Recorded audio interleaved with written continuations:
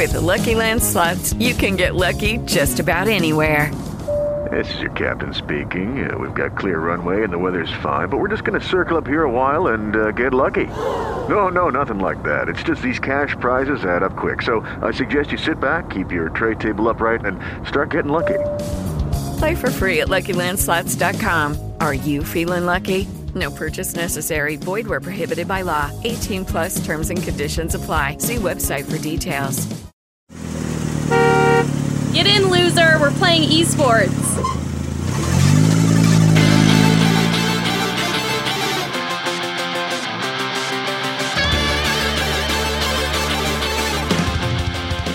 Welcome to it. It's Get In, Loser. We're playing esports. The Layman's Esports Podcast and the only podcast that's talking about competitive Baba Is You. Live from Toledo, Ohio, my name is Shaggy Matt Cullebreth out in Austin, Texas. He is Will Harrison. William, how you now? That'll never work because I went to public school. I barely know what a verb is. Like, you can't expect me to do a puzzle game. I don't want to break the illusion here, but just because I am a professional writer, people seem to assume I know things like words and synonyms and how to properly use a colon, but I don't. When it comes to writing, I just sit down on the keys and like things start coming out. But if you ask me to sit down in front of a bunch of fourth graders and like label the parts of a sentence right now, I am pretty sure I could not do it. All right. All of this said, speaking of, if you haven't read Will's article that went up on The Blade in his column, ToledoBlade.com, on baseball video games, it's actually a pretty spectacular read, if not only for the story about how he drove in the game-winning run. I'm not going to spoil and how it actually happened. You got to go read it for yourself. It's a head-smashing good time. Hint, wink, wink, nudge, nudge. Just some headlines. We're going to start with a couple of seasons getting underway. Overwatch League Season 2, Stage 2 beginning this weekend after some time off from the Stage 1 playoffs. And boy, oh boy, the rosters are just going to look radically different as we get into it. I don't know what you're talking about. I don't think anything happened at all. Okay, radically different is a bit of a misnomer, but nothing happened with my team. Yeah, sure. I mean, it started like just after the Stage 1 playoffs when Defran retired from the Atlanta Reign, but is staying on with the team as a full-time streamer. So I guess he just becomes a content creator. Coco, an assistant coach for the Dallas Fuel, stepped down and went back to Sweden. Persia, a former Talent Esports player, signed on to the Boston Uprising. Boston also traded Notes to the Dallas Fuel and got RCK in return. San Francisco traded Baby Bay to the Atlanta Reign, who I assume is just going to be the person filling in for Defran. Although I don't know. I don't know anything about this guy. I know he was a Season 1 player for them, but he's kind of been on the bench for the Shock. Does he play like a support role, or does he do something else? He was DPS in Season 1, but as we know, they actually deleted every DPS character from Overwatch. So I guess he's just going to have to wander the earth or learn to main tank his Brigitte. Or the Washington Justice released their coach, which was not unexpected. I disagree with that. You can't prove that they had a coach in the first place. Toronto released one of their coaches as well. Ditto. One of Paris's player developmental coach has been promoted to head coach after their head coach stepped down. Let's see. One of Toronto's players, Stellar, announced his retirement from professional Overwatch. Again, the season starts Thursday. He announced he's retiring Wednesday. And then the Atlanta Reign signed another player who's an off-tank from a contenders team. So, yeah, a lot of player movement just before things get started in Stage 2. It kind of makes me wonder how long this news has actually been sitting on, because I do not believe for a second that all of this just happened to go down the week before. And if it did, this league is insane, and the off-season would be enough to give the people ESPN a heart attack if they covered it, because man, there's just a lot to take in here, and not all of it is interesting. Aren't really any big moves besides DeFran going, which is a legitimate shock considering his popularity. It's just, it would be the equivalent of like, what if Russell Westbrook just decided to be like, yeah, I'm gonna quit now, later guys, I'm done. It's just like, after like 2 seasons, like, yeah, you know what, I'm just not feeling it anymore, I'm out. I blame you. This is what you get for picking the Atlanta Reign. The second I picked them, they suddenly just started kind of like flailing around out there, and now they've lost their top healer. So yeah, no, I take full 100% blame. It explains a lot, really. Yeah, it does. But the other moves here, like I said, they're not big moves, but it does tell you a lot. I find it really interesting that 3 of the expansion teams have let go of coaches. Especially because they're clearly trying to find the right parts to fit into the right places. In the case of Washington Justice, I don't know. I mean, maybe getting rid of Obasil will do something. Maybe it can re-energize. Maybe get somebody with some new ideas. But I still hold to my idea that team is a trash fire, just kind of rolling down a hill. It's just a little airborne. It's not good. It's not good.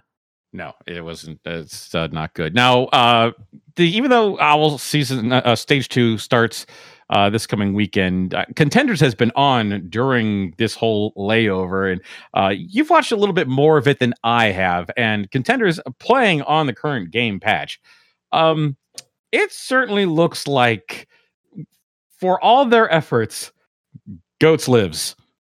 Yeah, well, Goats lives in new and interesting ways, and I saw some people joking that it's now zombie Goats because you can't kill it. And it's been funny because I don't watch a lot of Contenders, but I've tried to watch some from the 3 divisions running right now. I've watched a little bit of Australian Contenders. I am currently watching a North American Contenders match between NRG and Team Envy. And yeah, Goats is still predominantly there, but that's because I don't think we're going to see Goats as we know it go away immediately.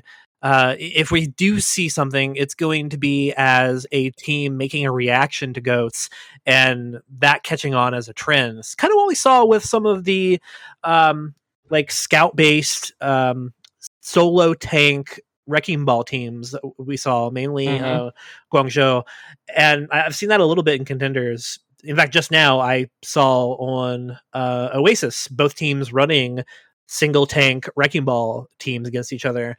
So that's been interesting, and I've been seeing a lot of speculation that if there is a change in Goats, it's going to be at D.Va, with D.Va basically acting as the new flex for Subican Baptiste, which, as I was joking before we came on the air, just getting one step closer to teams just running 6 supports out there. It's gonna happen. Don't act like you don't want it. No, at this point, like, I'm leaning into the meme swerve. Like, I want to accept the car crash and let's see it happen. I want to see a main tank Brigitte. I want to see lead DPS by Lucio. At this point, I want to see it burn. Burn it all. Burn it all. So, it's going to be interesting seeing what happens here with week 1. We are recording this right now on a Wednesday night. Games start on Thursday, and I was looking a little bit over the schedule coming up because it's kind of a weird week. One, the games are starting late this week, later than they did before. Okay. The last game on Thursday and Friday start at 11:15 p.m. Central. Oh, Lord. So I hope you weren't planning on staying up too late, East Coasters, because you're going to be there a while. But there's some interesting matches that stand out. Mostly that we're going to see Philadelphia versus NYXL, which I think is going to be a real test for the Excelsior. And they need to be able to stand up and prove that they aren't kind of just hiding behind Jonak, and that what happened in the playoffs was a fluke. That's also a big game because it's one of the only games on Disney XD and ESPN this week. So that'll be big. Atlanta has a match against Boston, which, you go through all these trades. Now they're going to have to see what places, what players are going to be able to step up and what's going to happen there. Shanghai has 2 games that I think are winnable, one against the Gladiators and one against the Excelsior. So yeah, there's a lot going on. We're just jumping right back in as if nothing ever happened. And I look forward to seeing if there's going to be any real change on the meta level. I'm going to say for the first couple of weeks here, no. But I think the bigger question, the more interesting question that people are going to be looking at is what teams are going to start trying to work Baptiste into their lineups and in what ways.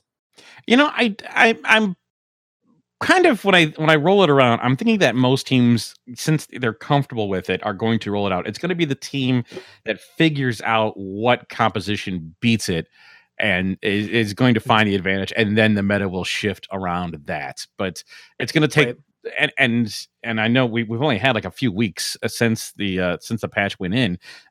They might not have had enough time to sort that out. I mean, again, I'm not a strategist by any stretch of the imagination, so I don't know how long it takes for someone to say, well, what if we did this and see how it does? That could be exactly what it takes.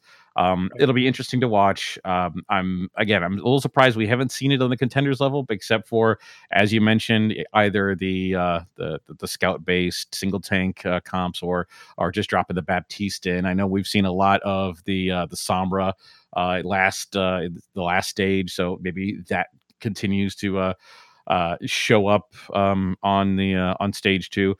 It's watch and see, and I'm looking forward to it. I think so. Like, I definitely think we're going to be seeing way more Sombra. I think we're going to see some Reaper. McCree, with the change to his ult, I think is going to be seeing a lot more, especially as a counterbalance. But yeah, I mean, if anything, I'm glad that Overwatch is coming back, because I've fallen into that hole that Ash fell in last season, where like when it isn't around, I just kind of found myself thinking about Overwatch, and which is strange because since the Baptiste patch, I've played less Overwatch. But maybe that also corresponds with the fact that I've been playing quote unquote like single player real games lately. There's been a lot of new releases, and occasionally I have to remember that, my writing for the Blade, I do need to play other things. So I've kind of been screaming at my TV while playing Sekiro for the last 2 weeks. Just hating life in general. Well, it's a love-hate relationship, because I'm never truly mad enough at the game to like outright quit and be like, screw this. It's just always like a whole lot of low under my breath cursing as I'm dying over and over. And then I take a break, and then I come back to it at like 11 o'clock at night after Rachel's gone to bed, and I have cats like poking me whenever I'm not in bed. And then it clicks and I beat a boss. And I'm like, okay. Hello, it is Ryan, and I was on a flight the other day playing one of my favorite social spin slot games on ChumbaCasino.com. I looked over the person sitting next to me, and you know what they were doing? They were also playing Chumba Casino. Coincidence? I think not. Everybody's loving having fun with it. Chumba Casino is home to hundreds of casino-style games that you can play for free anytime, anywhere, even at 30,000 feet. So sign up now at ChumbaCasino.com to claim your free welcome bonus. That's ChumbaCasino.com and live the Chumba life. No purchase necessary. VGW. Void where prohibited by law. See terms and conditions. 18+. Okay, time for a break, and kind of just been repeating that process. So I'm sure I'll finish the game by July. Yeah, no, we'll get there. Weird enough, I decided out of nowhere to re-download Doom 2016, and I've been playing the hell out of that, and it's still just real fun. Although I'm playing through it now on like, I forget what the name of the difficulty mode is that is just below the one where there's the permadeath. But my God, it actually, I think I might be having the same frustrating experience as you are playing Sekiro, because I'm stuck on the second goddamn level. Hey, in fairness, that game has some difficulty spikes even at normal difficulty. Yeah. So I'm not surprised. It's really a shame, for how as much as I loved that game, the multiplayer mode in it was just abysmal. It was not great. But the soundtrack is amazing. Yeah, and I'm hoping for Doom Eternal they just skip a multiplayer mode. I don't think anybody wanted it the first time. And when it came to around for Game of the Year discussions, I think it's one of the things that hurt that game. Yeah. Because it did receive a lot of positive acclaim, yeah. Yeah, but the thing everybody held against it was like, hey, there's this multiplayer mode here that they spent a lot of time talking about that just isn't good, and I don't want to play it. Which is fair, because who wants to play that style of shooter? I mean, this is even before Battle Royales came around, but even past that, I don't want to play that kind of like twitchy, Quake-esque shooter anymore. It had a time and place, and that isn't in this current console cycle. I mean, even Quake tried to make a comeback, and it hasn't gone well. Quake Champions is it's strange, and they tried to make Quake competitive and tried to make it Overwatch, but not really. Yeah. But they still keep supporting it, and I don't know who's playing that game, but occasionally, like during E3 and these big press conferences, Bethesda will come out and do like a solid 7 minutes on it, and I feel like everyone politely claps as they just kind of wait for it to be over. Like, oh yeah, you're still around. You're doing so good. It's like whenever you have to go over, and visit the extended family, and you have to listen to your stupid high school cousin talk about like algebra club. He's like, oh yeah, that's No, you great. You did it. Good for you. Keep at it. Yeah, I really care. Yeah. Also launching this weekend, Season 7 of Rocket League Championship Series and Rocket League Rival Series, for that matter. Last week was the play-ins for the Rival Series. Teams lined up on the North American side. It's Cloud9, Evil Geniuses, Ghost Gaming, G2, NRG, Rogue. And then coming up from the RLRS is Splice and Bread. It's gonna be real fun in the on the NA side of things. Not only do we have 2 new teams coming up from the RLRs, in fact we have 2 new teams in both NA and EU, but of course there is the little slice of drama with Kronovi moving teams off of G2 and onto Rogue. That's going to be really cool to see how that all plays out. I mean, we saw a little bit of Kronovi on Rogue at DreamHack. No, not DreamHack, E-League. And Rogue didn't impress. So I'll be interested to see if they can gel a little more. On the European side, Dignitas, Mouse Esports, PSG, Renault Vitality, Team Solo Mid, new to RLCS this year. It's the team that used to be Weedem Girls. Flipside Tactics actually dropped our Rocket League as a game. So the team that used to be Flipside, they've called themselves the Bricks. And then 2 teams coming up from the RLS, Triple Trouble and Savage. Can you do me a favor real quick? Will. Go to the show sheet and highlight that block of text if you would, and tell me what it says. It says, what is a Rocket League? Oh, I see we're asking the big questions here. You could watch it this weekend. Twitch.tv/Rocket League. But I've got to practice my Power Ranger play, so I don't have time for that. Let's get to that, because you've been kind of talking about this for a couple of days. There's a new fighter out, Power Rangers Battle for the Grid. It's a $20 release, and as our resident fighting games expert here, you said, you know what? It doesn't suck. No, and that's kind of weird about it. It's a 3-on-3, very much in the MVC style, MVC2 to be specific. It's made by a developer. I don't have the name in front of me, but they're the developer that made the Power Rangers Legacy Wars mobile game, which was kind of this pseudo fighter in the style of like the MK and Injustice mobile games, where instead of actual control over the fighting, you're like doing swipes. And it very clearly uses some assets from that game, because despite having the fun I've had with the game, it is very clearly a budget title. I mean, I was telling you before the show, it doesn't have any voice samples at all. The backgrounds are real fuzzy looking. They like the health bars don't show the name of the character that you're playing as. There's some really amazingly cut corners. Is that a cat? Yeah, our cats are. Oh. What? You don't like Power Rangers? They were. Yeah, there's just some. The cats are really unhappy. I don't know what to tell you. There were more Beetleborgs types. Oh, big bad Beetleborgs. No, VR Troopers is where it's really at. Oh my god! I'm waiting for a VR Troopers MOBA, and then I'll be set. You know, I always said, for the people who are like my age, born in '81, we kind of like hit that borderline between Gen X and Millennial. And where some people kind of like say they're more millennials, some people more Gen X. And I always said that the litmus test for that is whether or not you liked Power Rangers or Voltron, because they're both practically the same show. Aren't that the same thing? And so if if you liked Voltron, you were Gen X. If you liked Power Rangers, you were a millennial. So that's I grew up with Power Rangers, which is why like I first had an interest in that. But there's actually been some decent Power Rangers fighting games in the past. There's a Super Nintendo Power Rangers game specifically that was a fighting game that wasn't terrible, and I think that always kind of shocked a lot of people.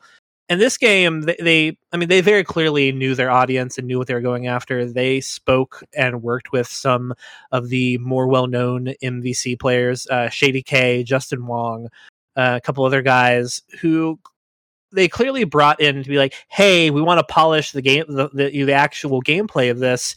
Let us know where the direction we're going. And it shows because the gameplay is actually very solid. It doesn't have that problem that some like low budget fighting games have where it feels like it's at low speed, or they feel like that there's a bunch of copy and paste characters who all feel the same.